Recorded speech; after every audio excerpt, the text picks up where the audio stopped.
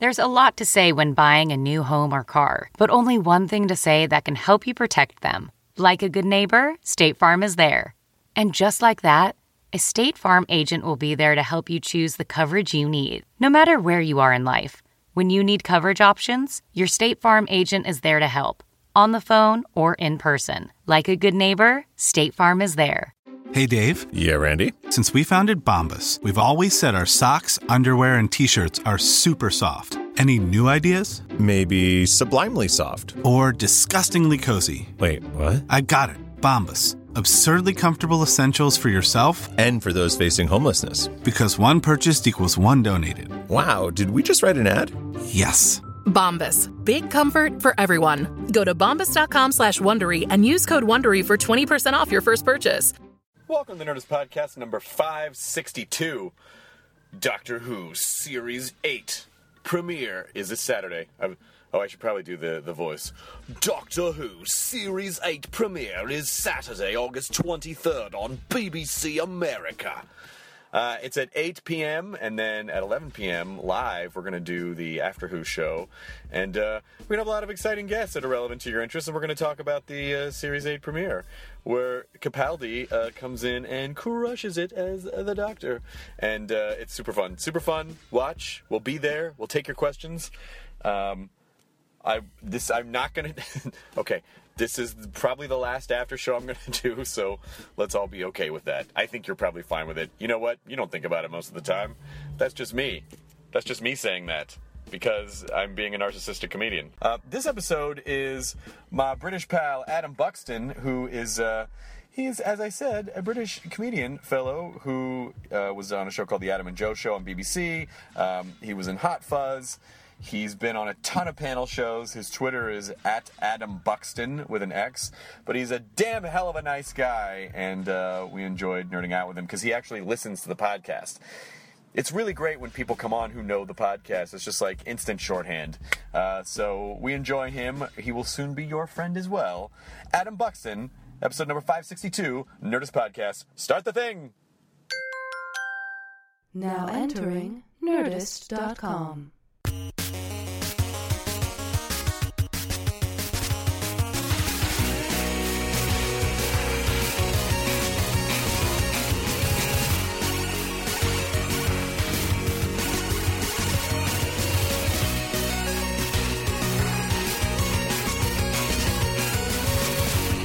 Hey, Jonah Ray. Hey. You're wearing your Oneaters button. I am. No, it's Wonders. Yeah, Wonders. No, it's Onetters. No, it's Onetters. Adam Buxton, welcome to the podcast. I assume Kitty's already recording. That's how this shit goes. We're rolling. Yeah, I know. This is how it works. Hey, man, we don't have time. We don't have fucking time in America. Quite right. I don't know what you guys are doing over there, but we don't have time. Shut up, Jonah. I don't have time for that. You do like a show every night of the week, and you have done since January. Is that right?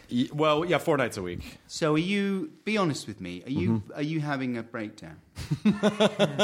You guys aren't here, right? You're all just extensions of my breakdown, right? I'm sitting in an empty room right now, which is really a padded room. I'm your liver. Haven't recovered yet, Chris. I'm sorry about 2003 and before. So am I. I feel like every 6 weeks I kind of have I don't know a little where dip. I am, but then A little I'm crying okay. fit.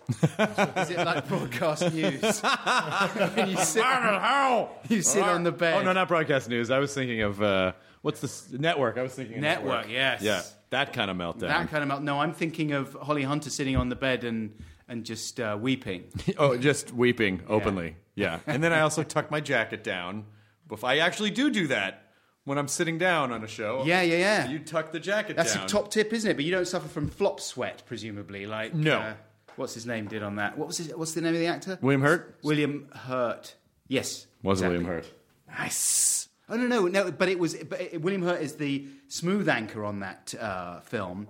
But the guy who gets the flop sweat is. It's not Albert Brooks, is it? There you go. Yes, it is Albert Brooks. Yeah. Nemo. What are you doing in America? Oh, welcome to our country. Thanks very much. I came here for this. No, you did not. You did not endure that flight for this. Oh, tell me about enduring the flight, mate. That is a nightmare of a flight. I was thinking to myself, I would not be good if a real crisis happened in the world, or indeed in my life, because I barely made it through that 12-hour flight. And this is a 12-hour flight that really went without incident. It was on time. No one died. No one got arrested. But I was traumatized by it. It was just, I couldn't deal with it. And it was fall for a start, and it's so sort of dark and grim in there. And the smell in the restroom After 12 hours. just became. It was something weird happened in there. After a while, like in the last 3 hours, I went in there to brush my teeth in the morning bit. When you sort of think, oh, we're in the last section, I'll brush my teeth, and that'll make me. You don't want to open your mouth in there. No. Because that's where it gets in. I went in there, and there was fluid pooling around on the base of this thing, and it smelled as if someone had gutted an old fish in there. It was unholy, the smell in there. And then I was faced with the problem of, like, what do I do now? I don't want to go out and then have the next person think that it was I'm you. responsible for this unholy gutted fish smell. And I talked to Todd Barry about this, actually. I don't know why I thought he would be the person to ask, but I said, what would you do in this situation? And he said, well, I was going to do my Todd Barry impression there, but then Hey, man. Hey, man. I suppose I would. That's more like Clint Eastwood. He said, well, you just sort of go out and say, it's pretty rough in there. Right. Yes. And as if you're sort of saying, well, it's nothing to do with me, but Right. good luck kind of thing. But this was beyond that. So I thought the only option available to me was to clean it up. No. I think you go the opposite direction. Really? You kick the door open into the line of people. You go, see, don't fuck with me. and then not only So this flight is like prison to you. He should have done that in the beginning of the flight, just lay it out there. You tried to clean up. Yeah. I got the soap dispenser that dispenses that worthless kind of foam. The foam, yeah. And I put as much of the worthless foam on the floor as I could, and then I made a carpet of paper towels, and then I made sort of paper towel gloves for my hands in order to deal with the... Your flight should have been free. You know you're working for the airline at this point. I tell you, honestly, it was awful. You're too nice. And then, so I cleaned it up. It was a little bit better, but it was still grim. So then you went to the hospital and got shots after that, right? That's where I'm going after this, yeah. And then the other thing was that it was that I had that cruel moment at the beginning when I got on board this very busy flight. I went and found my seat, and there was a lady there sort of looking disappointedly at me because she was hoping that maybe the seat next to her would be free. So I sat down, and then she sort of looked behind, and the two seats behind us were free. So she was like, there's a couple of free seats there. And I said, yeah, all right, I'll give it a go. So I sat there, and it looked as if it was going to work. You know, they were closing the doors. They were doing the announcements for please take your seats, you know, where we're about to take off, and all this kind of stuff. And I was thinking, this is amazing, because it's like being first class. If you've got a free seat next to you, it's just a holiday. Yeah. And at the very, very last minute, this old couple got on and shuffled back. And At the very last minute, a family of hyenas got on board, carrying a box full of babies. so it was Which part just... was more impressive? Were they sweet babies? Yeah, just loud. Just loud babies. Actually, that was the only thing that wasn't happening, was there was no screaming of toddlers. But other than that, it was just grim. Yeah, it's a tough. It's the 12 hours. The 12-hour back. It's only 9.5. It's like 9.5 over 11 or 12 back. Right. So it's not. It'll be quicker by a little bit when you go back. Also, I don't mind the nighttime one is not so bad for me, because, you know, then your body just gives out after a while, and you have to you sleep for at least a couple of hours, and that breaks the back of it somewhat. But I was awake for the whole. You know, I got on the plane at 3 in the afternoon UK time. I was awake right through the whole thing, every single minute. I've been up on movies though. Yeah, but I've seen them all. Saw them all. I saw the documentary about the backing singers, 20 feet from Stardom. Yeah, So I like that. That's a good one. Too bad it wasn't 12 hours long. I know, I could have handled a lot more. But to answer your original question, sorry for the tangential reply there. No. I came here a few months back to do South by Southwest, and then ended up doing some stand-up shows in New York and LA. And at the show, one of the shows I did in LA, a few of my friends came along and brought this guy, Chris Holmes, who I think, he's a DJ and sort of scenester here in LA, for those who don't know him. He's a Zelig of the alternative music scene. Right. I don't know if he'll appreciate being called a scenester, but I think if anyone is a scenester, Chris Holmes. Yes. He was that guy that was supposed to DJ my wedding, but then had to cancel because he had to DJ for Paul McCartney. There you go. Oh, right. It's a good excuse. Yeah, It's still not a good excuse in my estimation. The other guy that I had as the a backup, DJ for Paul McCartney. He's the opening DJ for Paul McCartney around the world. Fucking kidding me? No. He just opens for Paul McCartney as a DJ? Yeah. And I think that a large part of his set is playing Beatles covers that are in the language of whatever country Macca happens to be playing at. So it'll be Brazilian Beatles covers if he's in Brazil, etc. Oh, wow. Yeah, it's insane. It's insane.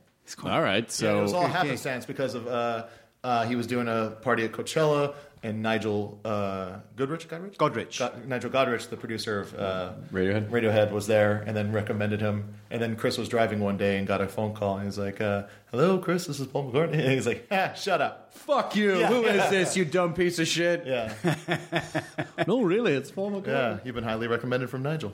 So he came along, not Macca, but Chris Holmes. And he really liked the show, and he said, "You've got to come back to LA, and I'll fix up some more shows for you." Which is exactly what I wanted to hear, because I love coming to the States, but I'm not going to be able to fund it myself every time I want to do it. No, it's not. Which I did last time. I got myself out to South by Southwest because I was pleased to be invited to do something there. But after a while, it stops being economically viable, and also energy viable. Like it's a tough slog, because touring is hard enough as it is. But touring when you're going, when you're having to fly over to a different continent and then start doing shows. Yeah, exactly. Especially if no one knows you. I mean, I'm a sort of a cult concern in the UK, let alone in America. There's very few people who know me over here. I don't know. You have a nice little Twitter following behind your belt, Adam Buxton. There's a nice little... people are aware of you. You do the good panel shows. Thanks very much. I'm carving out... I'm trying to carve out little niches here and there. It would be great if I had a few hundred people that I could play to as an excuse to come out to the States every now and again. You know what I mean? And so that's the idea. It's kind of fun. Oh, sorry. Go ahead. Yeah, no, I'm going to do a show. I'm doing little spots. I'm doing a spot at UCB tonight. Nice. How big is UCB in LA? 99 seats. Okay, all right. Yeah, about 100. How about they can squeeze in a little bit more on They can squeeze in a little bit more. Yeah. Unless you're a fire marshal, then they're not squeezing any more in, but really it's usually like 120. Just the seats that are there allocated for the people. Yeah, you should do Meltdown too. Yeah. I'm going to do Meltdown on Wednesday. Oh, good. Very excited, yeah. That'll be fun. And You'll love it. You'll love both of the venues. Yeah. Are you going to be there on Wednesday? Probably not, because we do 2 shows on Wednesdays for at midnight, and so I usually don't leave until 10 p.m. on Wednesdays, so I'll miss the... You'll be there, right, Jonah? Yes, I host the show, so excellent I'll be there. stuff. You'll be there. Is Kumail going to be there? Kumail will be there. We're excited. It's funny. I think you and I are in the same but opposite positions, which is where not that many people know me in England, and it's really only because of the podcast and maybe Talking Bad, but... When I went out there last year, I played the Leicester Square Theater, and I think, it was enough. It was like 300 people or something. It was a fine amount. That's good, man. Show. Yeah. So, I mean, I did a show at the Atwater Theatre the last time I was out here, out in Los Feliz, right? Yeah, it's Atwater Village. Yeah, and so what? I mean, that's about 100 people or something in there, and that was mainly people that I'd got to come along. Yeah. But I feel like with British stand-ups, this thing happens where it's like, oh, I'm doing these pub shows, or I just did like a 300-seat venue, and then I was on TV, and I'm playing the O2 this Friday. You have so many people that actually play arenas in England. Well, that's a certain kind of comedy. That's not my sort of stuff. My stuff is like a kind of a stupid TED Talk.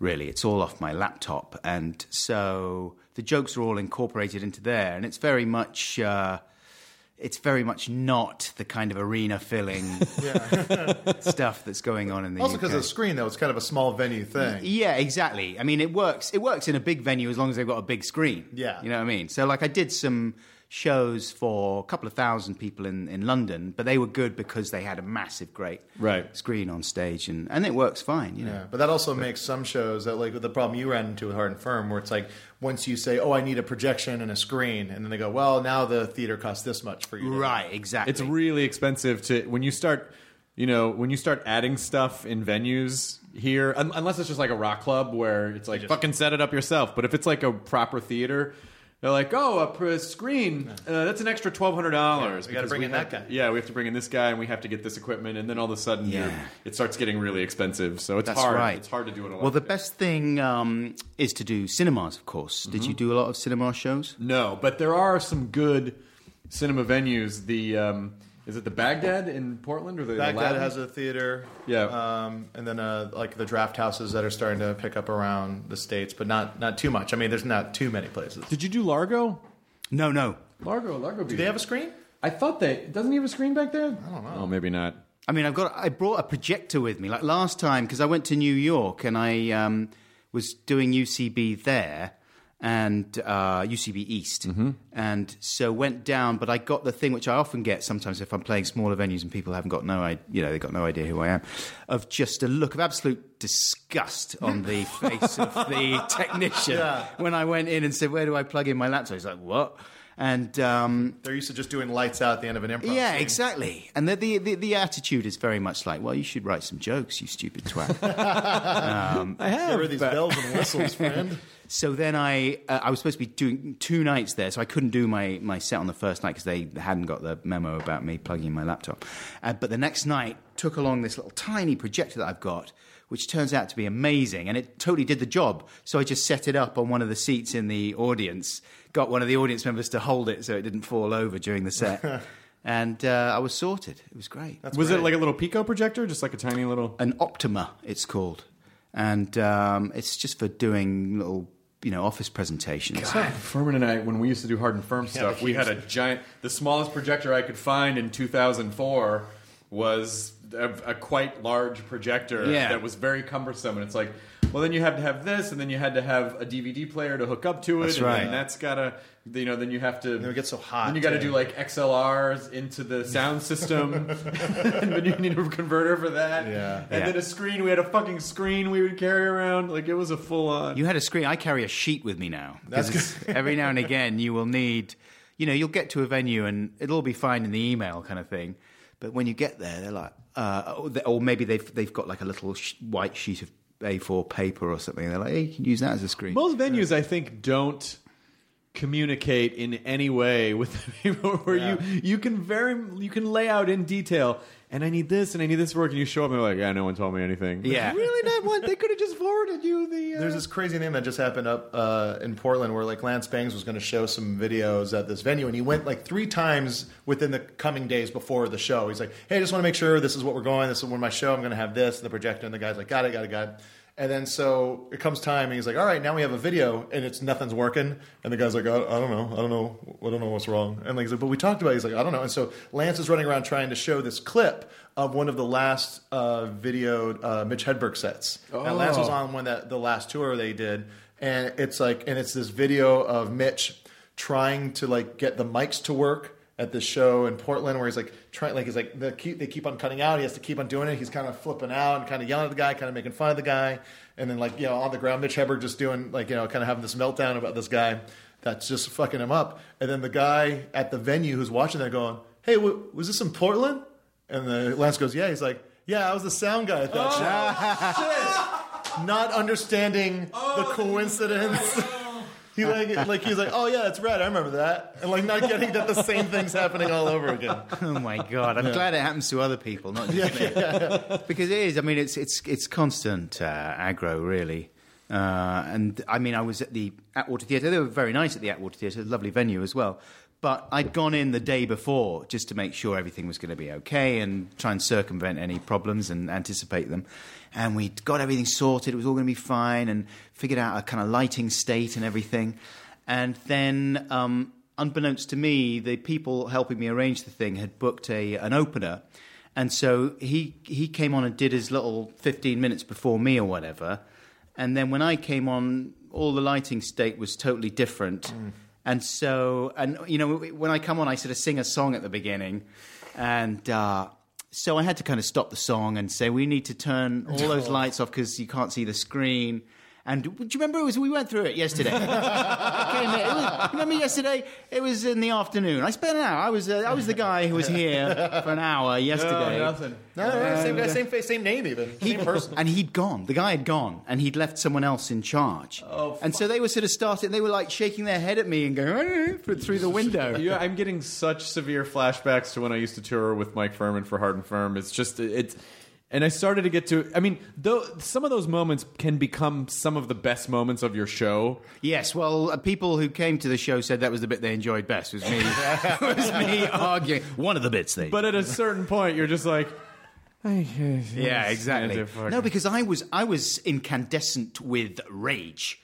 Because I was so, I fucking cycled all the way down there the day before, cycling through LA, with a giant backpack on my back, looking like a massive Wally, and got to the place and gone through the hassle of figuring all this out and everything, and then it was totally out the window. So I was really furious. I felt like a twat. I was all ready to just do the show and do it nice and smoothly, and it was that thing where the first 5 minutes is semi-funny when you're arguing and saying, no, not like that. just take that one off and switch all those. Yeah, no, switch them right off, switch them all off. Yeah, no, not the orange one. I hate orange. switch it off. So it was sort of semi-amusing for 5 minutes, but then it goes on for another 5 minutes, and then by that time I was getting really, really angry. And then they turned the mic right down because there was something else happening in the space next door. I was like, what? Oh, the mic's gone. Where's the mic gone? And they were like, oh, we got to keep it low because there's something happening next door. Oh. And then I went, and then with what volume I had in the mic, I just went, Jesus Christ! And then they were going, don't do that. And you don't want to communicate your rage to the audience. You don't want to infect the audience with your fury. No, because then they'll get uncomfortable. Exactly. Then it'll bum them out and they'll have a horrible time. Mom and Dad are fighting. Everyone's like, no. So I was trying to keep it light, but it was very difficult. But ultimately, it all worked out Ultimately, fine. It was good. Yeah, it was fine. Well, I have so many of those stories, but one of my favorites was you said you played Radiohead on the radio at some point, right? Yeah. Okay. So Furman and I, when we first started doing Radiohead, we actually had a full band. And we were playing it live, but it was very expensive to do that because we had to pay everyone. So then we decided, let's just pay them once. We'll shoot them in a recording studio playing backup, and then we'll do a bunch of After Effects and make it look like a CNN, like we've live via satellite. Like the Gorillaz used to do with their... Yeah, exactly. Yeah. And then we put all this dumb fake news crawl with a bunch of dumb non sequiturs at the bottom. And by the way, people still were like, how did you get a satellite uplink? We're like, you didn't notice at the bottom where it says, like, sharks are walking the streets of New York or whatever stupid thing it was. Like, they just didn't even pay attention. What's funny about that, though, is like I remember seeing you do that and being like, oh, what a cool idea. And it never once occurred to me like, oh, this was a fix for you guys to try. It was just a fix. Simplify. So the way that it would work is we had a dialogue that we had set up with the band and so we would go, well, so a lot of people don't know that this is happening live via satellite. Can you guys prove it? And then Lee Farber, the drummer, goes, oh, actually, I brought a newspaper. And I go, Lee, what is data in the newspaper? And he looks at it and he goes, today's. And we're like, great. And so we go through this whole thing that's like a 5-minute setup. And then we get into Radiohead and we're halfway in and we're performing at the Hotel Cafe on Cahuenga. And I turn and my foot kicks the plug of the projector out. Oh, and mate. the DVD player and everything. It's like kick the power cord out. It's the nightmare scenario. And it just and we just stop. We're playing over silence for like a second, and then we just stop. Gotta plug it back in. Fast forward to the whole thing where it's like acquiring signal, find the spot, walk people. It's like today's day. Yeah, the magic is basically like the sawing the lady in half. The full lady fell out of the box. We had to put her back in and be like, no. Her legs are still here and her torso is still here. Yeah. And there's absolute silence while you're doing it. Yeah. Well, I mean, for us though, we sort of thrived in that environment, so it was fun, but it was just one of those like, God when it happens damn to me, it. There's absolute silence. That's happened to me a couple of times. One time I had a ridiculous thing where the bottom, like sometimes when you plug in your laptop to someone else's projector. The resolution changes, and so all the documents, like I had a Photoshop document open that I wanted to go through, and the bottom of the document was no longer grabbable. It was no longer on the screen because the resolution changed. So it was off the desktop. And so I got halfway through this presentation with this Photoshop document, and then I realized that in a couple of moves' time, I was no longer going to be able to do it because I couldn't fucking move it down. And I didn't know how to zoom it so that everything would fit back onto the desktop. And so I thought, oh, God, am I going to carry on and just ignore it? And I thought, no, I'm not. So I explained to the audience what had happened, and they all went quiet. And I said, so I don't really know what I'm going to do now, because that's mainly the rest of the presentation. So I was wondering if there's any IT people in the audience that might have an idea of how to get beyond this. And so the audience laughed. I said, no, I'm not joking about that. I would genuinely appreciate some IT support. And so 3 people from the audience came up, one after the other, and all of them unable to fix the problem. And the audience were all cheering each time one of them came up, and it was just awful. I think they enjoyed themselves, but I was so mortified that at the end of the show I said, listen, this was bad, and what I'm going to do is I'm going to put on a free show for you. So if you want to come to a free show, write your names down, write your email address down, and I'll get in touch with you. Sort of thinking that very few people would, and every single person, like 300 people, did. So then I had to spend the rest of the night, I remember, just trying to read people's handwriting. It took me like 3 hours to get all these emails down. Then I had to figure out how to do a mass email mail out, and it was an absolute nightmare. That's very... so what I'm getting from you so far is that you're very thoughtful. You'll clean dirty airplane bathrooms. Yeah. You'll put on free shows when the resolution... well, it's sort of... it's a little bit of mental illness in there, isn't there, really, I think? Because a lot of those things are... That was you putting soap and towels on the audience to try to fix the... Yeah.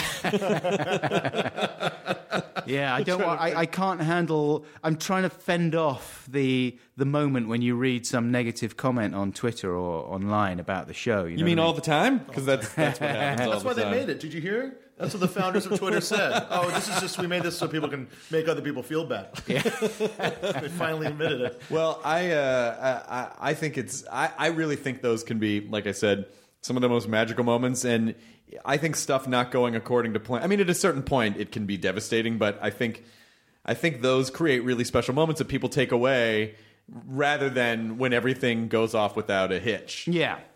I mean, I sort of agree with you, but there are times when you have put so much work into the presentation that you want it to go without it. Of course. And you think that has its own charm, you know what I mean? There are little pockets that you build into the show where you can veer off the tracks a little bit and stop it from being just a totally rote presentation. But I agree with you, though, that audiences do seem to like it when things genuinely fuck up. Because that's what I think that's what makes live performance so great, is that it is this kind of unique, intimate experience.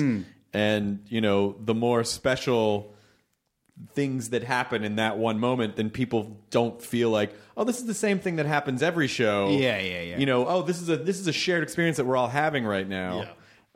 So I think it bothers you way more than it bothers probably the people who are actually there. I heard your podcast the other day with Divine Fitz, where you were talking about the notion of comedy being like a magic show rather than rock and roll being like a something that you wanted to hear over again. Well, with comedy, once the audience have seen the trick, that's it, kind of thing. It doesn't bear a rewatching the same way that music does. I think that's mostly true. Yeah, I think you're right. I hadn't heard it expressed that way before, but I've often thought to myself that it's kind of unfair and annoying that it doesn't work the same way.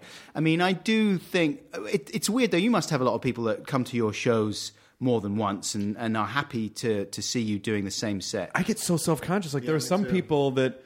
I mean, I just did 5 shows in Salt Lake City, and there were people that I saw at more than one show, and so I feel bad. Like, I check in with them, I feel bad, like, getting to some of the same punchlines, and so I go, okay, they're laughing, but it's part of the reason why, like, 40% of my show is just talking to the audience, because I know that even if you see the same show more than once, it's never exactly the same. There's still a different experience about each one. Yeah. But there is that, the comedy relies on the aha moments, and once people know that moment, then it's hard. It can be hard, but. And you want to have like an honest back to your your material, and so when you do that thing in a bit where you're like you kind of you do that thing where you act out like you're finding the joke or you laugh at something, right? Those kind of things that it happened once organically and it got such a good response that you tend to make that moment happen over and over. You again. become skilled at recreating it. Yeah, exactly. Yeah. And then when you know that someone's seen that exact and then well, isn't that weird that you kind of come up with this thing that seemingly is. But I think I maybe am totally wrong about this, but I sometimes feel as if that's part of the fun for them is analysing how it's all fitting together. And some people really do like that. Someone came to the Thursday show, and I started developing a new little chunk, and then in the last show on Saturday, she said, "Oh, it was really interesting to watch this thing start as an idea on Thursday," and then I remembered watching in San Francisco, watching a couple different Chappelle shows and watching one bit sort of accidentally pop out on one night, and a few nights later it was a fully formed bit, and I was like, whoa! That's true. I totally loved watching that process. Some specific comedy nerds, it's a very specific bunch, but there are a handful of people that really do kind of enjoy that sort of thing. Yeah, I think so. And then you have the converse thing where you say something that goes down really well one night, and then you try and do it again, and it just never works again, and it's so frustrating. And you keep trying to hammer it again. You think, well, I'm gonna do that bit again and see if that because there was that one glorious night when it went so well. Chasing the dragon, chasing the comedy dragon, and it never happens. And eventually, you just think, it's time to kill you. So when did you actually start doing stand up? Well, I mean, I hesitate to call it stand up. Performance. You know what I mean? When did you start performing? Yeah, performing live. 2005. Before then, I'd always just made videos with Joe Cornish, my comedy partner in the UK, now known to some as a movie director. Attack the Block was his debut feature. Yep, great movie. That one did all right. Yeah. And the writer of Ant-Man, kind of. That's right. I'm not as up on my Ant-Man drama as I should be. I know that there's. I just said the other night on Twitter, I was like, "Fuck it, I'll direct Ant-Man." Who gives a shit? and then everyone's there in place already. Yeah, and then I had a hashtag yes Hardwick can't man. And then people are like, "Wait, so does that mean you can't direct it, or you can?"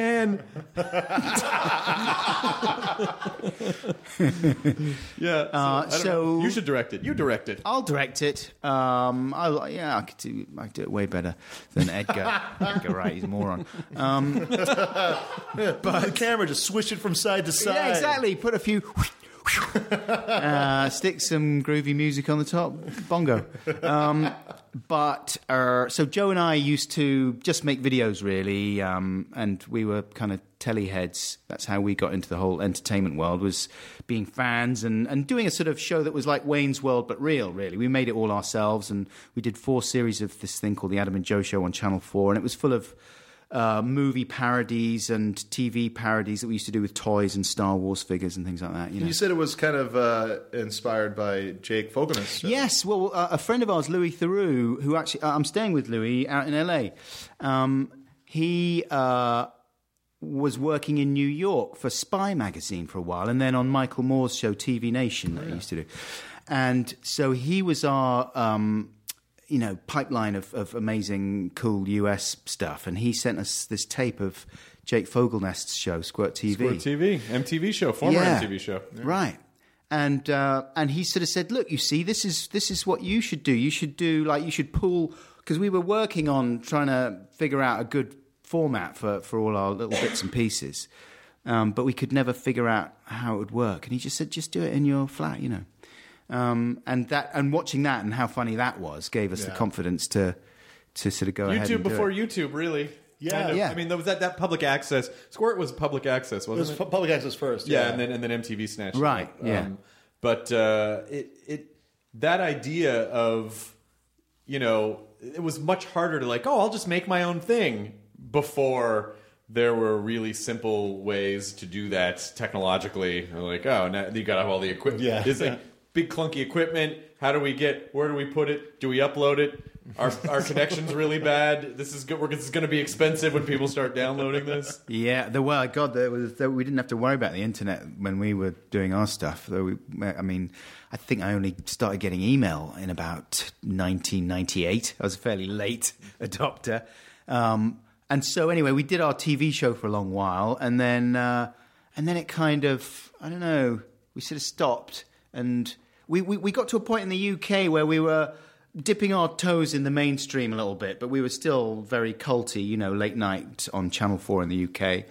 Great channel. Yeah, fantastic channel. We were on at the same, and so that's how we got to know Edgar and all that lot, Edgar Wright, because they were doing Space at the same time. So we were sort of going to the same parties kind of thing. Yeah. And seeing all the Little Britain people, and I mean, they weren't doing Little Britain then, but they would do, and all that. Also the Iowade Wholeness guys, right? Actually, they were a little bit younger than us. Okay. But we were seeing like the Boosh and people like that. They were more our generation. But it was all the kind of Chris Morrissey, Armando Iannucci. They were a little bit older, but Graham Linehan was him. He wrote Father Ted with Arthur Matthews, and Follow Graham on Twitter. Yeah. And he did a show called Big Train. Have you seen Big Train? Yes. Yeah. So that's a great sketch show, which we wrote. We wrote a couple of sketches on that, me and Joe. And you worked on Look Around You. I was in an episode of Look Around You. Yeah, that's right. And Robert Popper was a big... Peter Serafinowicz and Robert Popper were very sociable. And so they were... and very enthusiastic, and they were sort of those... people who catalyze a lot of things and get people enthused. And Robert Popper used to have a kind of video night where people would go around and just show weird videos that they had. Again, like YouTube before YouTube. Yeah, kind exactly. Of thing. So there was all that going on. It was really good fun. But then we didn't really know what to do after. We didn't know how to move on from just doing this homemade TV show. We didn't want to go totally mainstream and start doing panel shows and stuff. So we did a few strange things that didn't really work and then kind of drifted off in our own separate ways. The thing that saved me and Joe eventually was radio and later on podcasting. That's how we managed to maintain our relationship. But as far as TV was concerned, it was too exhausting, just because we made it all ourselves. It put a real strain on the friendship. Yeah, I bet. Because it's such hard work. And you had no sense of whether anyone was watching the thing as well. Pre-internet, you just thought, why making this like in a vacuum? Well, also, and then there's also compromises in terms of, what you think the joke is supposed to be and how it's going to be presented and who your audience is. And, I kind of want this, but, I want this. And I want to, this is for this people and these are for these people. And you have to... you start getting really personal about... You get very precious and you argue about pathetic things that are, masking more serious underlying issues. You end up arguing about, which games console is the best and things like that. We had a big argument about whether the PS3 was better than the SNES or something. And we almost ended up crying at the end of that one. So who won? So I think Joe stormed out. So you won. So in a way I won. Yeah, I beat him. Yeah. That's basically like getting him out of the sumo ring right there. Is what that is. I think you get the point on that one. That's right. But then, and I think that's what his whole Hollywood career has been. Is just him trying to rub my face in it to get me back for the PS3 argument to show. At the end of the credits of just like Attack the Block, it was like, right. Which side were you? Were you PS3 or were you? I was SNES. Okay. Yeah. No, I think he was probably right. He's usually right. No, I think that's probably part of the argument was that I was annoyed with the fact that he was right again. You're gonna get these weird phone calls in the middle of the night. Ring, hello, PlayStation. No, please. But yeah, so we kind of drifted off for a while, and then around about 2005, I just thought, God, I've got to do something else. Otherwise, I'm just going to crawl up my own arse and do nothing. I did some ridiculous, pointless, waste of time things. Like for a while, I was obsessed with DVD commentaries. And when they first started coming out, I got it into my head that it would be a brilliant TV show to do like a MST 3000 DVD commentary, because like in the UK, not many people know about MST 3000. Yeah. And I thought someone is going to do a show where they do fake DVD commentaries, and that'll be. And you can go off and you can be really creative within it, and you can go to the extras menu and you can have little fake EPKs, and you can do all sorts of things. You can have different people coming in on the commentary, and you do it MST style with stuff that's out of copyright, Yeah. And I shopped this idea around for a while, and I did it with a couple of shows, like crap shows in the UK, just to give people an idea of how it would work, and it took months doing it. And then a guy, Rob Brydon, have you ever heard of him? He's brilliant. He's very funny, and he does a show called The Trip with Steve Coogan. Oh yeah, yes. Which I put on your drive, incidentally. I made you guys a selection of stuff that you may or may not have seen to put on your computers. Yeah, it's on that drive. Like documentaries and things that I like. Holy shit. I put The Trip on there, which I like. The first trip or the new trip? The trip to Italy. Oh, awesome. I haven't seen it. Yeah, it's good. Anyway, he's super talented, Rob Brydon, but he beat me to the punch on that thing, on the commentary thing. And so I was just like, oh, fucking hell, I've got to do something else. And so I thought, well, the only thing left to do is like live performing, as I've never done that before. So I went off to Edinburgh and did a show I was playing a character, kind of Russian animator, which mainly gave me an excuse to crowbar in some of the stupid videos. Like I made a video of an episode of Pokemon that was all desaturated and grainy, and I'd redubbed it so that it was all weird and Eastern European, it was like a kind of Svankmajer thing. So the show was really an excuse to get those bits in. Did it work well in Edinburgh? Yeah, it worked fine, I think. Yeah, it did. It worked really well. Actually, Graham Linehan helped me write some jokes for that, and so it was good, but it was pretty hard work, and it wasn't really, I still wasn't any good at like doing stuff as myself.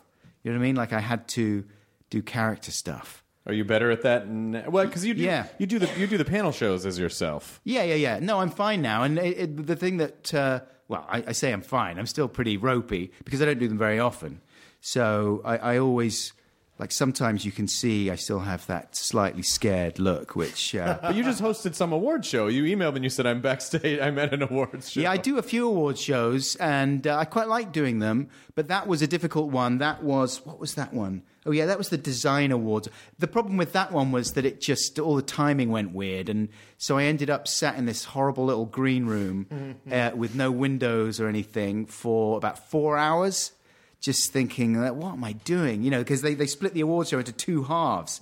So I did the first half hour, and that was fine. Then I had to sit in this green room for 4 hours. So I just listened to you doing your Tom Hanks Nerdist podcast, which was amazing. Which one? The first one, and then the second one. Well, we got to give credit to Tom Hanks on that one. Yeah. He was fucking awesome from start to finish. He's so, obviously he is super talented, and he's a megastar. So, and also the intimidating thing about him is that you can hear that he could quite easily be a very good stand-up as well, don't you think? Well, did you ever see Punchline? No, I've never seen it, but I heard you talking about that. Yeah, and he's good on it, is he? Well, he's good. The movie's okay. Yeah, but he's good in it, but he does. He has the comic gene, which is that he'll just start riffing and he. Yeah. When he's doing that whole was it Willie Mays that he was talking? That it was Don't touch them. Yeah. Was it Willie? Or some baseball guy, Babe Ruth, or I don't know. No, it wasn't Babe Ruth. It was I don't know if it was Willie. Those are the only two baseball guys I know. You have a computer in front of you, Katie. What are you scratching your chin for? Like you don't know how you're going to divine this information. Don't. It's blasting caps. Blast caps. Blasting caps. Don't touch it. Did you do what I suggested in the email on the award show? Go fuck yourself. No. I just like that. It's what it means. Paint my knob gold and pull that out as a special award. Yeah, at the end, just go. I have one final presentation to make, and then we have one final award to give out, and then you take your dick out after you paint the gold. My golden knob. I mean, it would be good. It would be good if you could become tumescent before you did it. Otherwise, it might be underwhelming. They might think they're getting a special award. One of two things would happen. Number one, you would get to host everything in Britain from then on. Or number two, you'd never have to host anything in Britain from then on. Host everything from prison. I think it would be fine. But you guys, your content, you're so much more.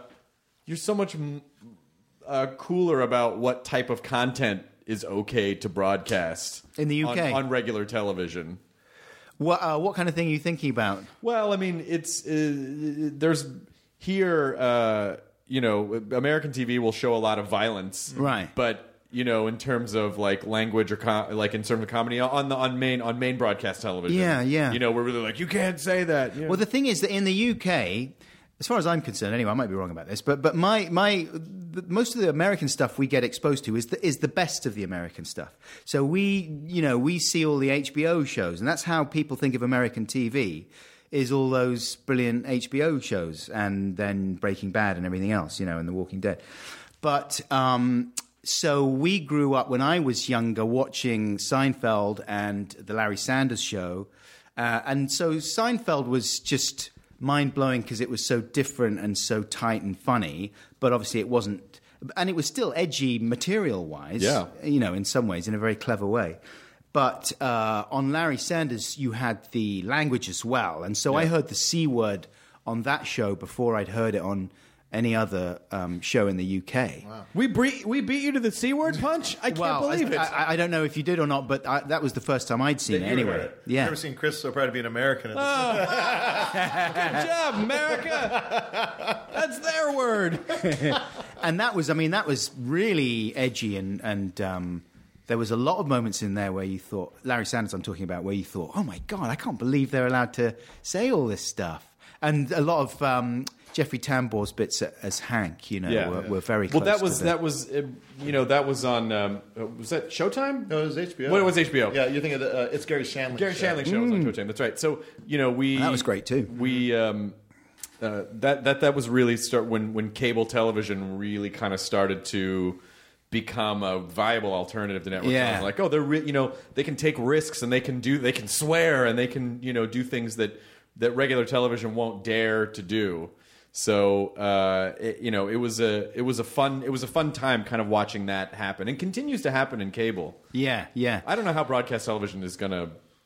Well, I mean now it's now of course the whole fun of swearing is been diminished somewhat because it's overused or everyone's got in on the act. But you still, it's funny is even though you think that we're like that here, if on broadcast, it's like still the FCC will still go after people for they said fuck in an award show and it slipped through. And that's weird, isn't it? Big deal out of it. Yeah, you got to pick your moment. Yeah. Well, it gives people who don't have anything to do something to do by complaining. And I guess the idea is that there are certain audiences who expect one kind of thing, and you don't want to expose people who are just watching with their kids or I don't know what to stuff that's going to freak them out. But I mean, it's so weird anyway now. People say, do people say shit on primetime TV? No. They can't. Right. They can't. A couple times on cable, right? On cable, so because the cable isn't regulated the same way that broadcast television is regulated. Yeah. So cable television, any channel in cable television can really say whatever it wants. The reason that they don't is because of sponsors. So, you can, in theory, on Walking Dead, they could be like, holy fucking fuck! And it would be legally fine. Yeah. But the audience might complain and the sponsors might complain. And so there's sort of a self-imposed standards and practices that works, with whoever's sponsoring the television. HBO obviously doesn't have to because it's a subscription, so you don't, fuck it, you can watch it or you don't watch it. Exactly. But, and so I've noticed that, like on Mad Men or Breaking Bad or Walking Dead, they'll get one shit per show. Oh, they're bursting. Yeah. But they'll take out fuck. They'll take out fuck. Yeah, they'll drop out fuck, because that was the big thing with the last episode of the last season of Walking Dead. Andrew Lincoln did a bunch of takes where he said like they fucked with the wrong people or they don't know who they're fucking with or whatever, and then they did one take where they said screwing, and he really wanted, like, I think they really wanted to be fuck, but then in the end it was like, I'm just not sure that we're really, I don't know if we can jump to there, and so they let It's the biggest show on cable. I think they could have just done one fuck. They're allowed one fuck. It would have blown shit up. It would have blown shit up. But back to what you were saying about how you guys were getting like HBO shows and like American television is so great.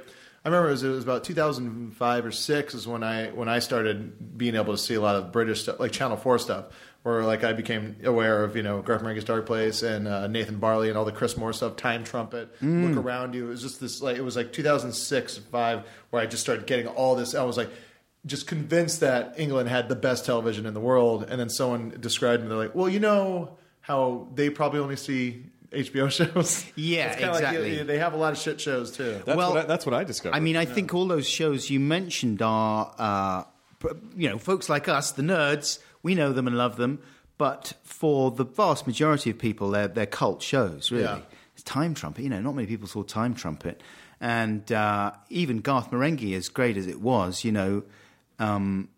that was a show that not that many people were aware of. Yeah. And it was like our show. It was like a little secret club for people to be in. That's part of the fun of it, really.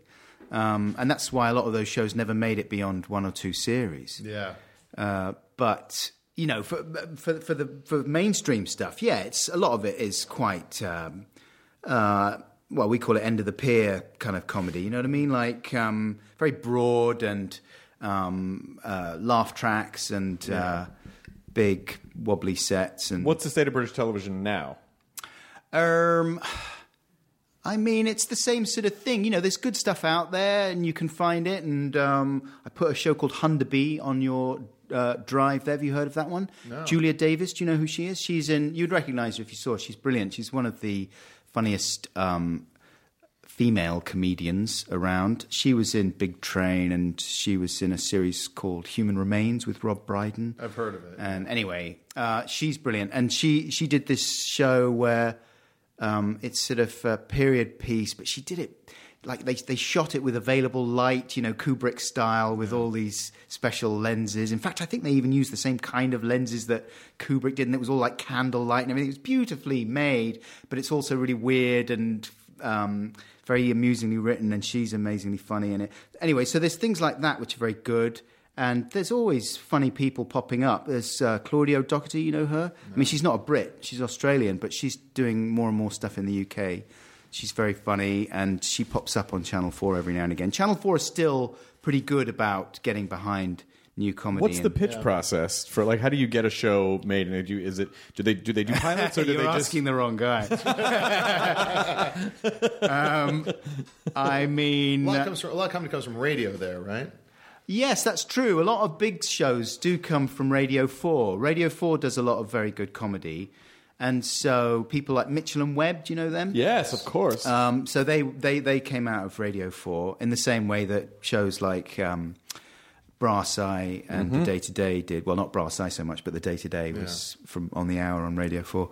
Oh! Yeah, and fucking love The Day Today and Brass Eye. Yeah. But the first time I saw The Day Today, it was just like, what? I know, it was amazing, wasn't it? When I was at art school, I was at art school at the time, and I hadn't even, and The Day Today wasn't on, but On the Hour was, and I was doing the same sort of, I was in the same Venn diagram kind of thing of news parodies that I was doing, but mine were awful, But they were, but it was the same sort of thing of playing with language and words and doing, lampooning the inanity of a lot of local news broadcasters. I love the thing you did with the Pope. Oh yeah. Pope. That was so great. A new Pope. I had fun. That came off the back of doing Time Trumpet with Armando Iannucci and him letting me, because that was a BBC show, so I was able to raid the BBC archives and do a lot of, and just use a lot of footage and revoice it and recut it and do these kind of science fiction commentaries on state funerals and things like that. It was great. It was just like the Pope, new Pope being crowned. What do you say? No, it was the funeral of the Pope. but it was just all these different people, and like it was all the voiceover was just acting like it was a galactic conference, and just every time it would show another person, it would just be like, this is this person from this galaxy. It was good fun. Yeah. So we were doing. What was I saying before? It was about the. You said time travel. You were talking about Day to Day the first time you saw it. Oh yeah, so Day to Day, yeah. And so someone at college said like, hey, you should listen to this show on the hour. I think you'd like it. And it was one of those things that I think, looking back on it, they were sort of going, your stuff's a little bit shit. You need a wake-up call. Someone's doing it much, much better than you. And here it is. And so I listened to that, and it's that weird feeling of like half of your heart sinking, and you're like, no.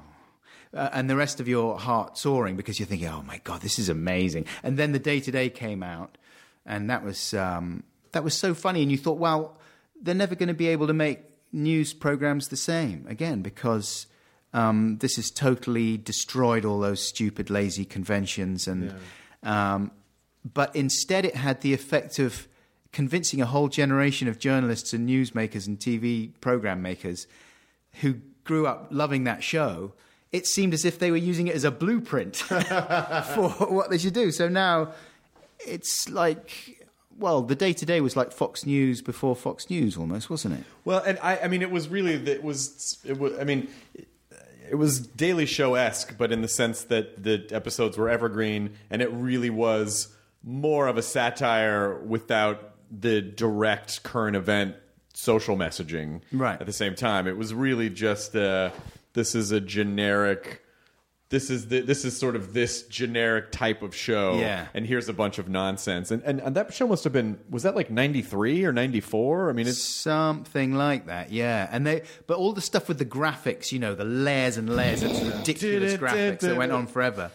That absolutely predicted the way that TV went then for the next 10 years. What was that Charlie Brooker sketch where he was just talking about like field pieces? Oh, that's great, isn't it? Like a drab-dressed man and walking towards the camera using his hands to make points. Goes and cuts to an interview with some idiot, and it just cuts to the guy going like, I don't know what I'm talking about or why they would interview me for anything.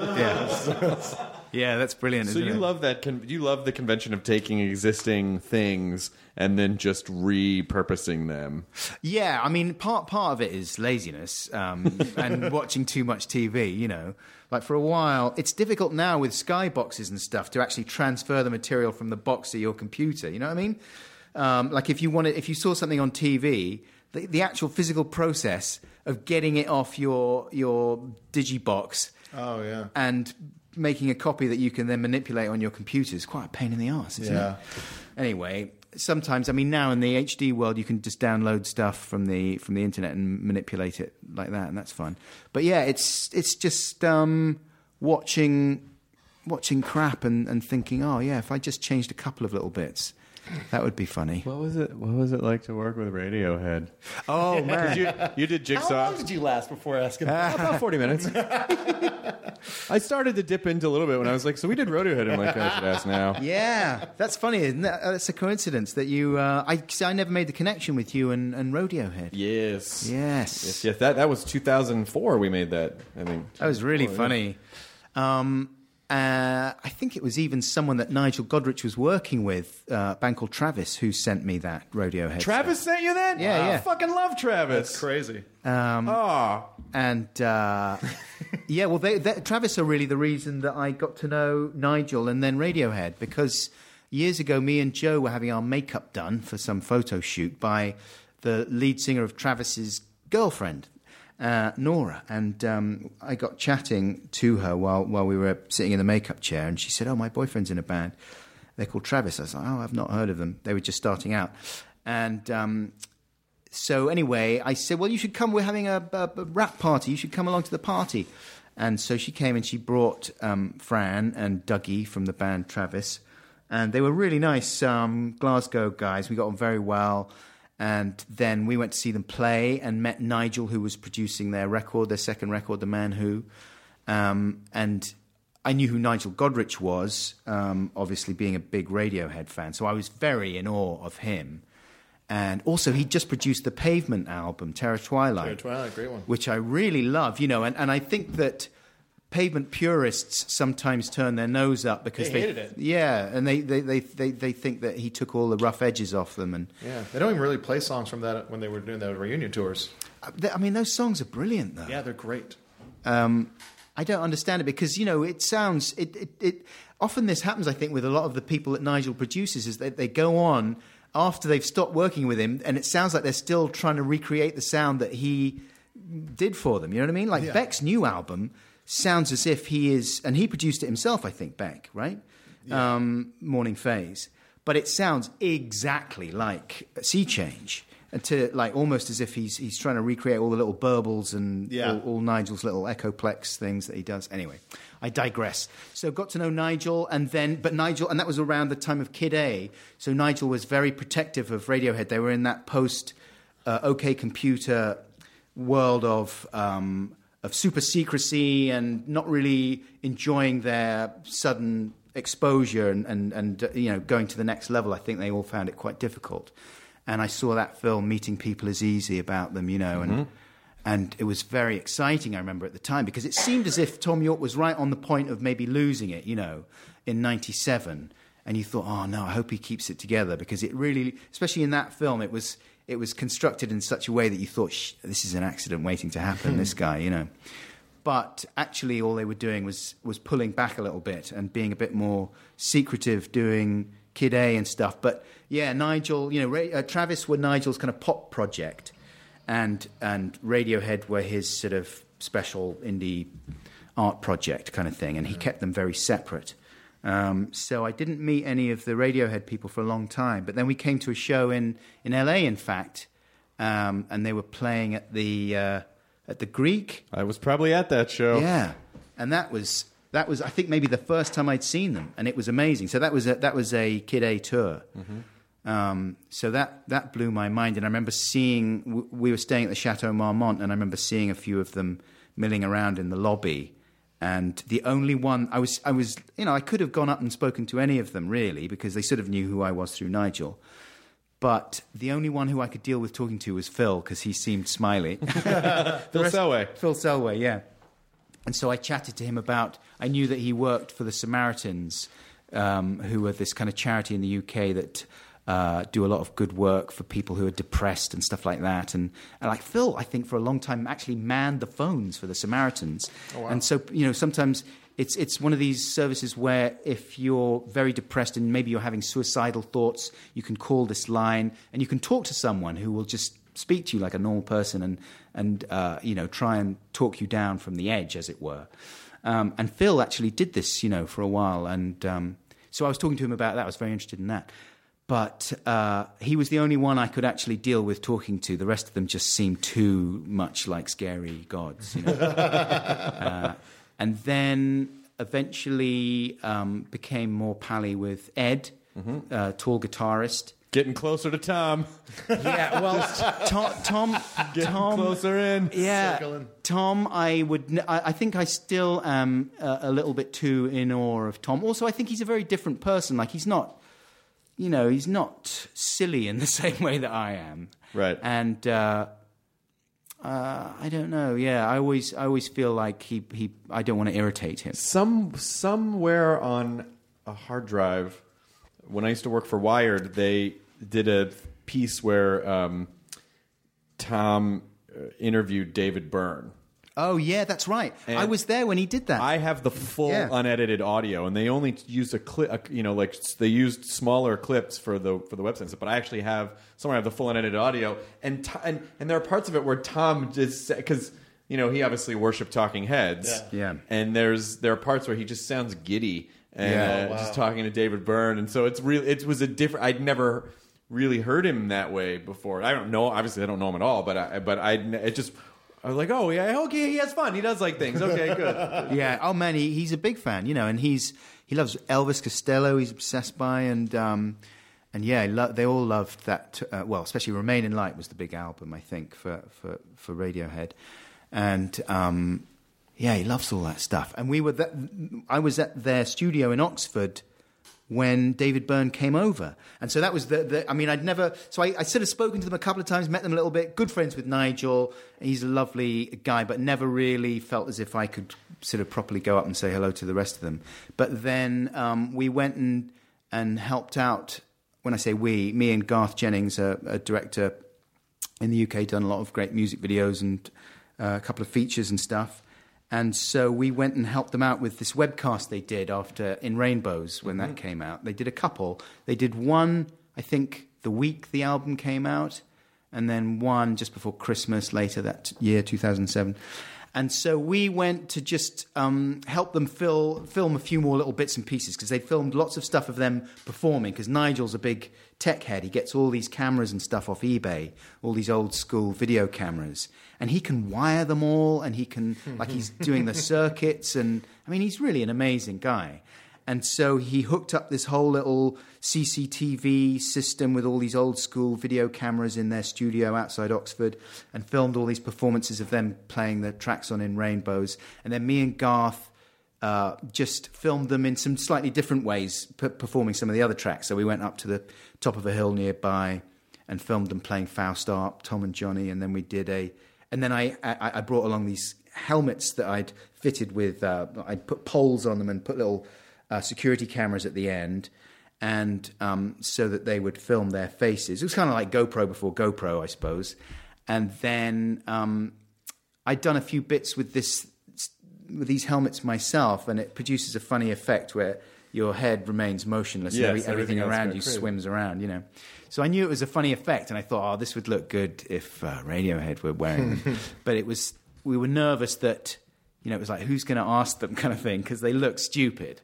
And they look goofy, and you still think, well, you know, they're kind of a cool band. At that point, they hadn't been in any of their videos.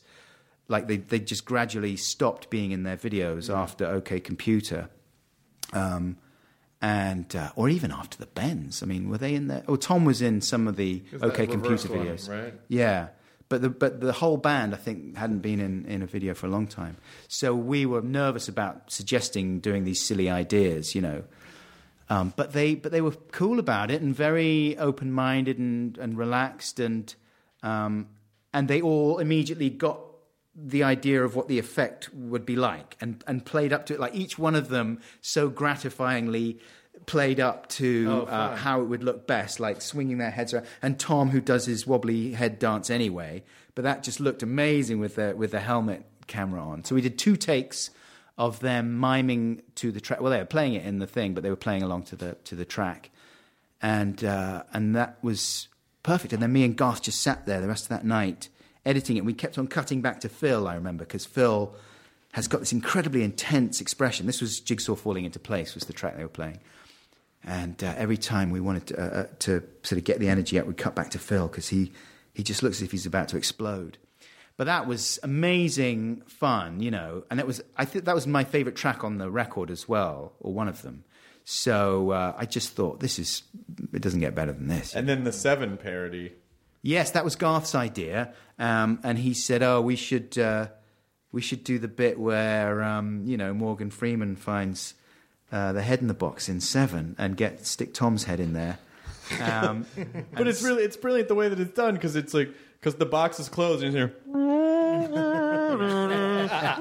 and then he opens the big end, and then it's Tom's fucking head, just in the box, just singing, just the way Tom is. And then, you know, Morgan Freeman has a moment where he's looking over at Brad Pitt, and he's freaking.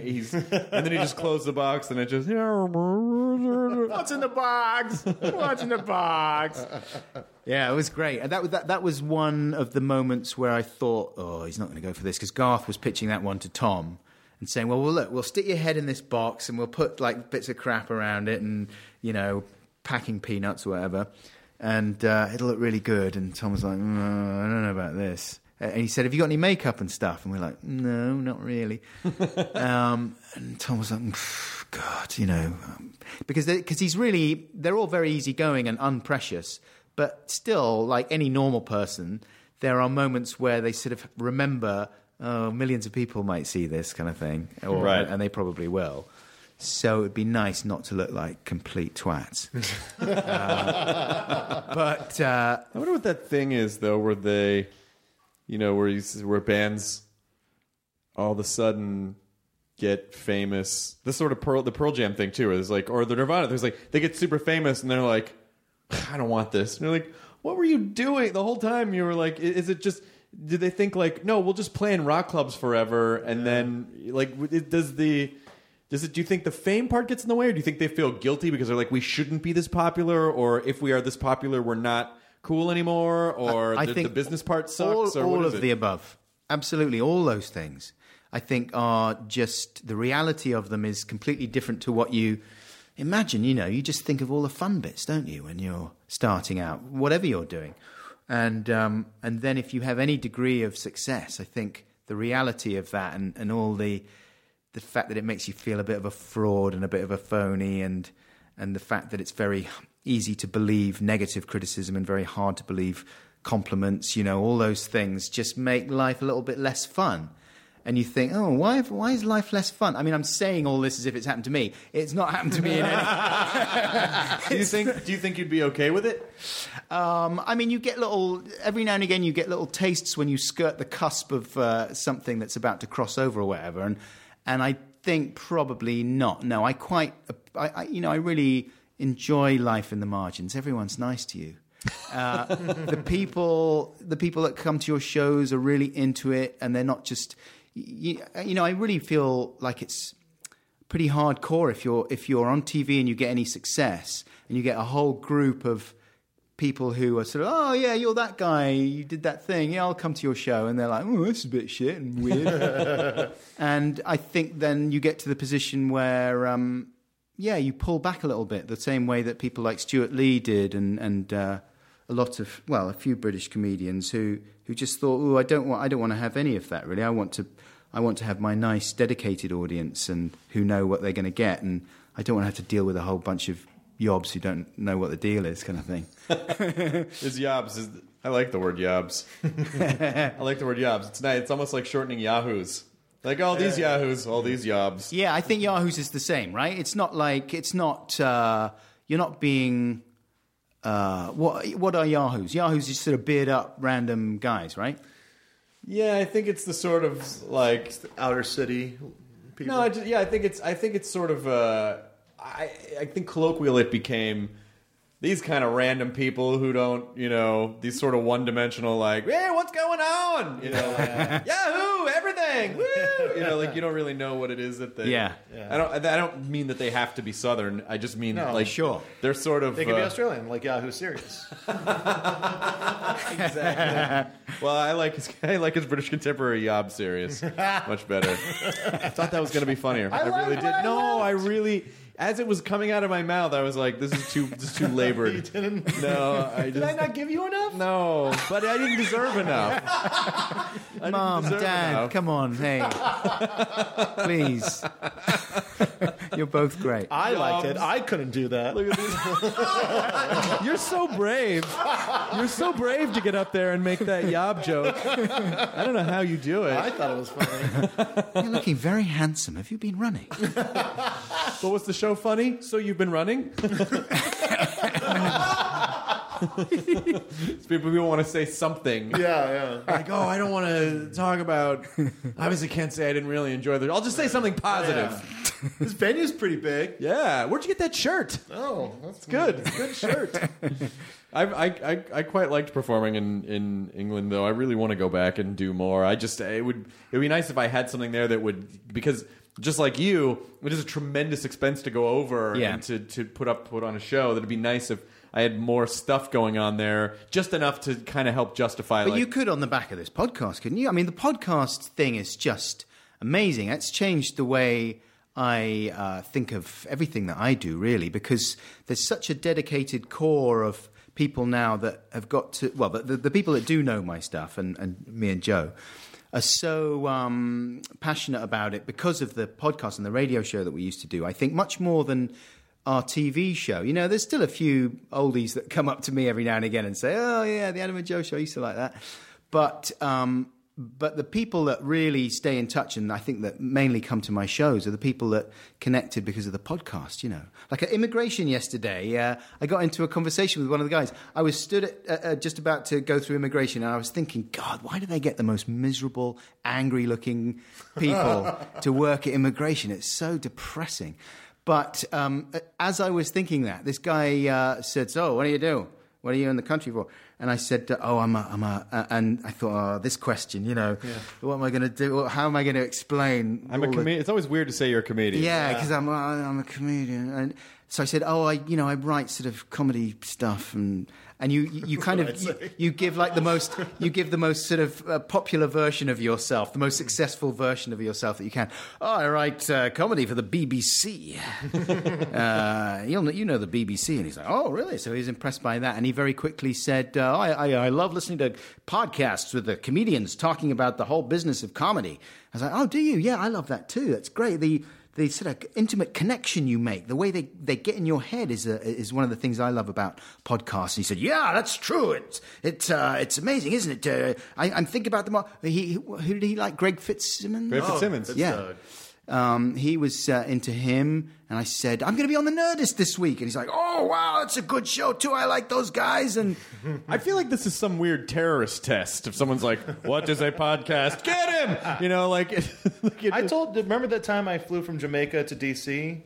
And like I was in Jamaica for 8 hours. I had to fly to DC because we had a show. Yeah. And I got brought into smaller and smaller rooms because of the suspect nature of being in Jamaica for 8 hours, and then going to the nation's capital How long right were away. You there? 8 hours. Yeah. And you're going to Washington D.C. now. Yes. So fucking suspect. And like I kept on getting brought into smaller and smaller rooms, and like, you know, the guy kept on asking me, what were you doing in Jamaica? I was like, it's my girlfriend's sister's wedding. And then like, asked me what I did. I was like, and it started off as like, I'm like a comedy writer, but why are you going to DC? For a show. So you writing on a show that, and you know, I have to keep on. Yeah. And then I was getting real confused. And then, like I said, he's like, one more time, why are you going to DC? Or why were you in Jamaica? And I said, for my sister's girlfriend's wedding. And I'm like, and the guy's like, oh no. Interesting, but deviance. Then, yeah. And then I was like, no. He's like, your story changed. I was like, no. I meant, sorry. I'm just. Oh, did he actually say your story changed? Your story changed. Oh my God. He's God. like, so why? I was like, I'm in a podcast. We booked the show afterwards, and he's like, oh, podcast? What's it called? And I said, it's called The Nerdist. He's like, oh, I can't believe I didn't tell you that. Oh, Nerdist. I love Chris Hardwick. Talking Dead's my jam. Oh shit! Yeah, wow, that was his jam. That was his I don't think you jam. can jam to that show. You can't. But it was like, and then I got to go. The being recognized by the podcast, because the people say like, oh, I love Talking Dead. I go, well, that's awesome, you know, but it's on a television network, and you know. But I'm always so delighted when people. I was in rural Georgia because I was there for Walking Dead stuff, and I went to a grocery store.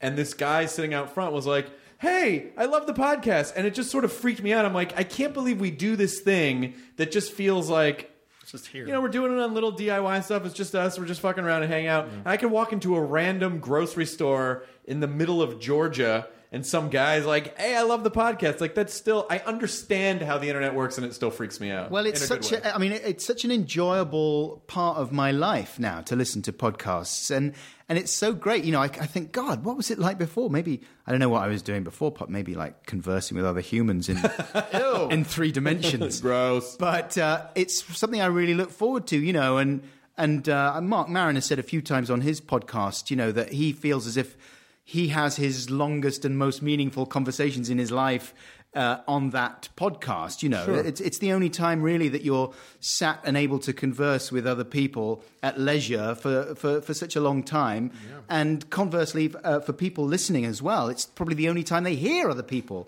talking at length about anything. It's really nice. Even like, you know, we will do episodes where it's just the 3, you know, me, Chris, and Matt, and those, like, we look forward to them because it's this kind of like moment for us to force into just like hanging out as friends, which is so rare because we're all so busy. And it's just like, because of the podcast, which people enjoy, but it's like it's a nice opportunity just to hang out. Well, the truth of the matter is that it takes energy to focus on a conversation. and the podcast gives you a reason. This is going to sound bad. It gives you a reason to do that. You should do that in life. Yeah. But a lot of times when you're hanging out with friends, you're in a group, and your mind is sort of on the rest of your day. And it's like, oh, I got to get this done. I got to get this email. But when we do the podcast, like phones go off. We sit down. We know we have to talk for a certain amount of time. And it really does force you, with good result, to talk and get to know people and explore rather than just like, oh, I'm sorry. I got to, There's never a time in a podcast where it's like, wait, what were you saying? Because you're there. You're in it. Yeah. Yeah, it's good. I really like it. And I've got little routines and things like during the week. I generally I love drinking alcohol. I don't know if you've heard of alcohol. What is that? Fan. I'm a big fan. Yeah, it's brilliant. He was too big a fan. Oh yeah, alcohol took out a restraining order. You got off the alcohol bus. I didn't get sober. It wasn't on me. No, I can't come within 50 feet. That's a shame. You're missing out. It's brilliant. It's absolutely brilliant. I know. I tried to tell it. I was shaking it and like, why won't you love me? Yeah, it gets awkward because I'm still really close with alcohol, right? And it's always does like, it ask about me? Yeah. Have you tried smoking cigarettes? They're brilliant as well. I used to do that, but I had to stop that. But anyway, me and my wife try and restrict our alcohol intake during the week, just as like a little fun competition, to stop ourselves going totally off the rails. But it's my favorite kind of drinking game. Yeah, but I allow myself to cheat when certain podcasts come out. Like for a while, I got into Todd Barry's podcast, and I really would enjoy. Like if I saw it, it would come out on a Wednesday. He's been a bit slack recently because he's been promoting his crowd work tour, so they haven't been very regular. But for a while, they were coming out every Wednesday or Thursday, and it would be like, oh, good. And I would lie to my wife that I was going to do some work. I was like, oh, I'm got to go back in the office and finish something off, so you go to bed, I'll see you later. And this is actually true. I'm admitting this for the first time. And so I would go, having lied to my wife, God, I'm pathetic, into my office, and I would listen to Todd's podcast, the Toddcast. I don't know why he doesn't call it the Toddcast, but there you go. I told Todd Glass the same thing. Why didn't you call it the Toddcast? Yeah. The Todd Glass. Todd Glass is great. Right, the Todd Glass, brilliant. Anyway, and crack open a couple of tinnies, sit there in my nutty room, listening to Todd crapping on to whoever he was talking to. And he's very he's got such a soothing voice, and it's really relaxing, and it's great. That's very nice. Yeah, it's a lovely routine, and I really look forward to it. I got quite annoyed when he became irregular with his podcasts. I gotta go just drink in my office. I mean, work. Paper clips. Paper clips. Yeah, it was... now she knows, so there's the end of that routine. Just find a different podcast. Yeah. Exactly. No, it's got to be Todd. It's got to be Todd. Got to be Todd. Whereas Nerdist, I tend to consume while I'm traveling. Like, there are certain podcasts for certain things. I find that WTF is good for manual labor.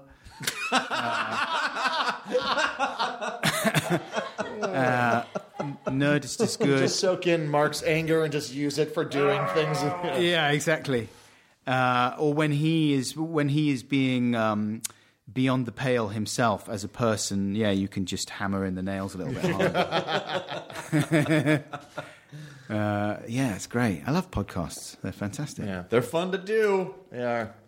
When are you? When is your show? Is your show tonight? So I'm doing a little spot at UCB tonight, doing a wonderful Nerd Melt on Wednesday, and then my full show is on the Sunday.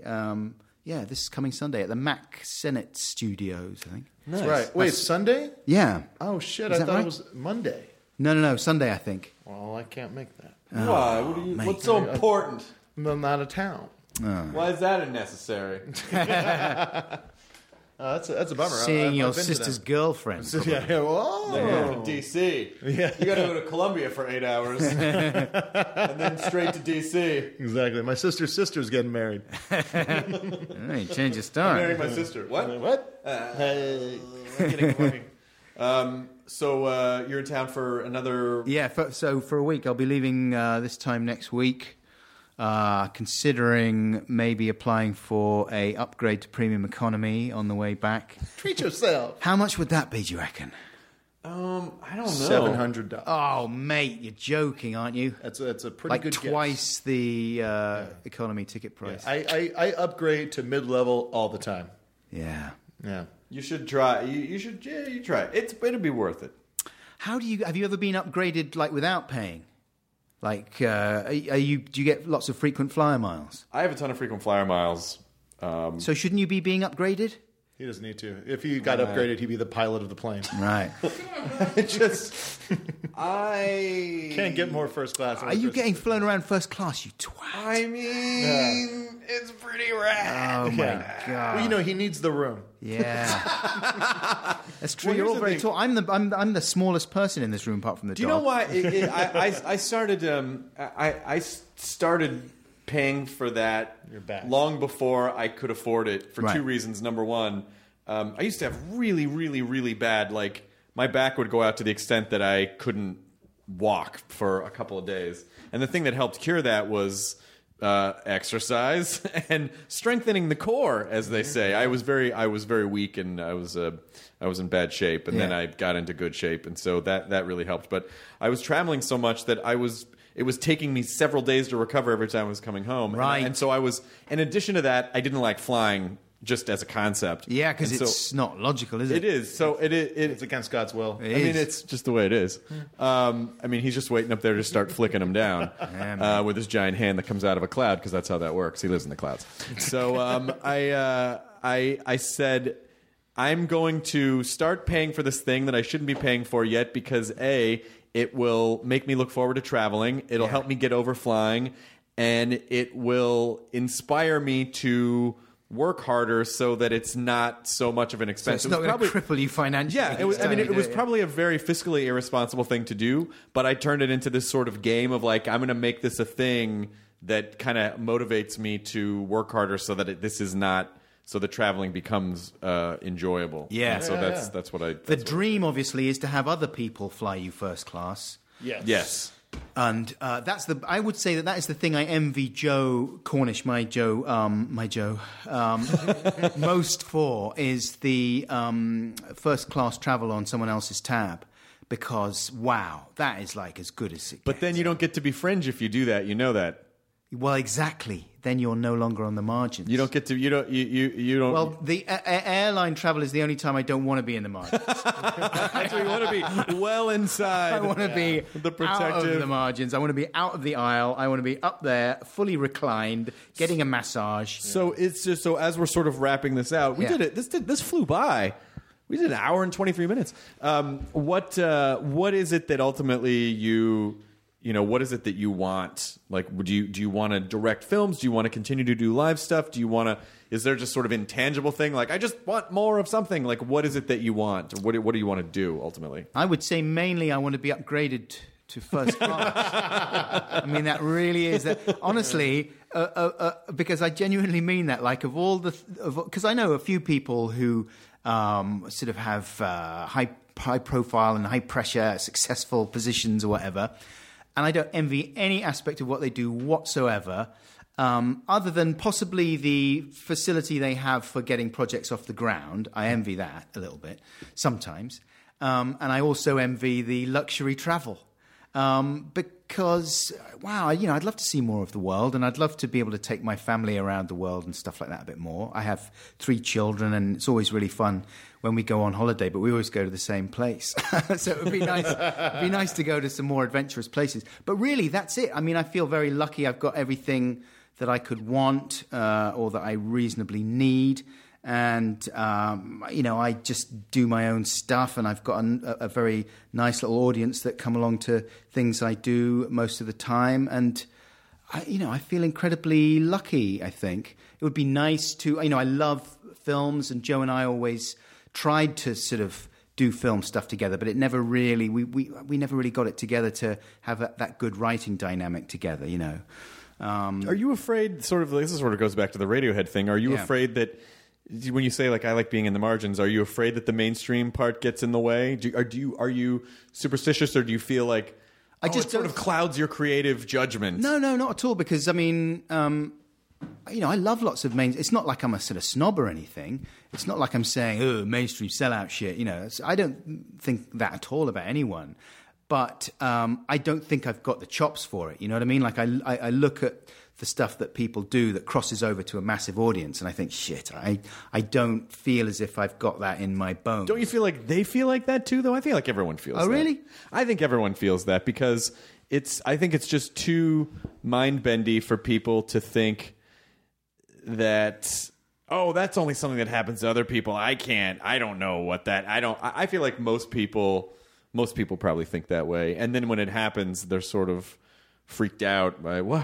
And I think that's sort of, just in a recursive way plays back into people withdrawing or saying, like, I don't deserve this, or this is too strange, or it's too... Because I think in their heads they kind of have this idea of, like, no, I deserve about this, and any more than that is outside my comfort zone. But I do in general believe that those are self-imposed, that you just sort of have your own idea about, like, nope, this is about what I deserve. Why? I don't know. It just is.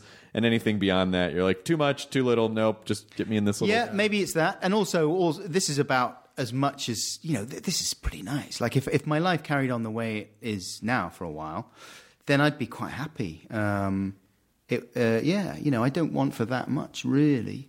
Creatively, what more do you want to do? Oh, yeah, well, it would be nice to do things at a longer length, like... do something a bit more narrative, perhaps, and something that would just, whether it was a film or a TV show, something that had a bit more substance to it. Like a lot of my stuff they're very short, all the bits that I do. And they're really good fun. I love doing them. But it would be nice to do, something a little bit more robust. It's going to happen. And here's the thing. You're hearing it. You remember that you will come back to this podcast when it happens. But at a certain point, you'll make a thing. And to you, it'll be like, oh, this is nothing. This is a dumb little thing. And then you're going to be like, what? Yeah. I've got to get drunk. Todd, it's Adam Buxton. Please release a podcast. I need to go in my office and drink. I can't do it unless you... I've got to get absolutely... Here's my plan from now on. I'm going to get absolutely drunk. Everything's going to go wrong. I'm going to start treating my family badly. Then I'm going to go back on the Nerdist.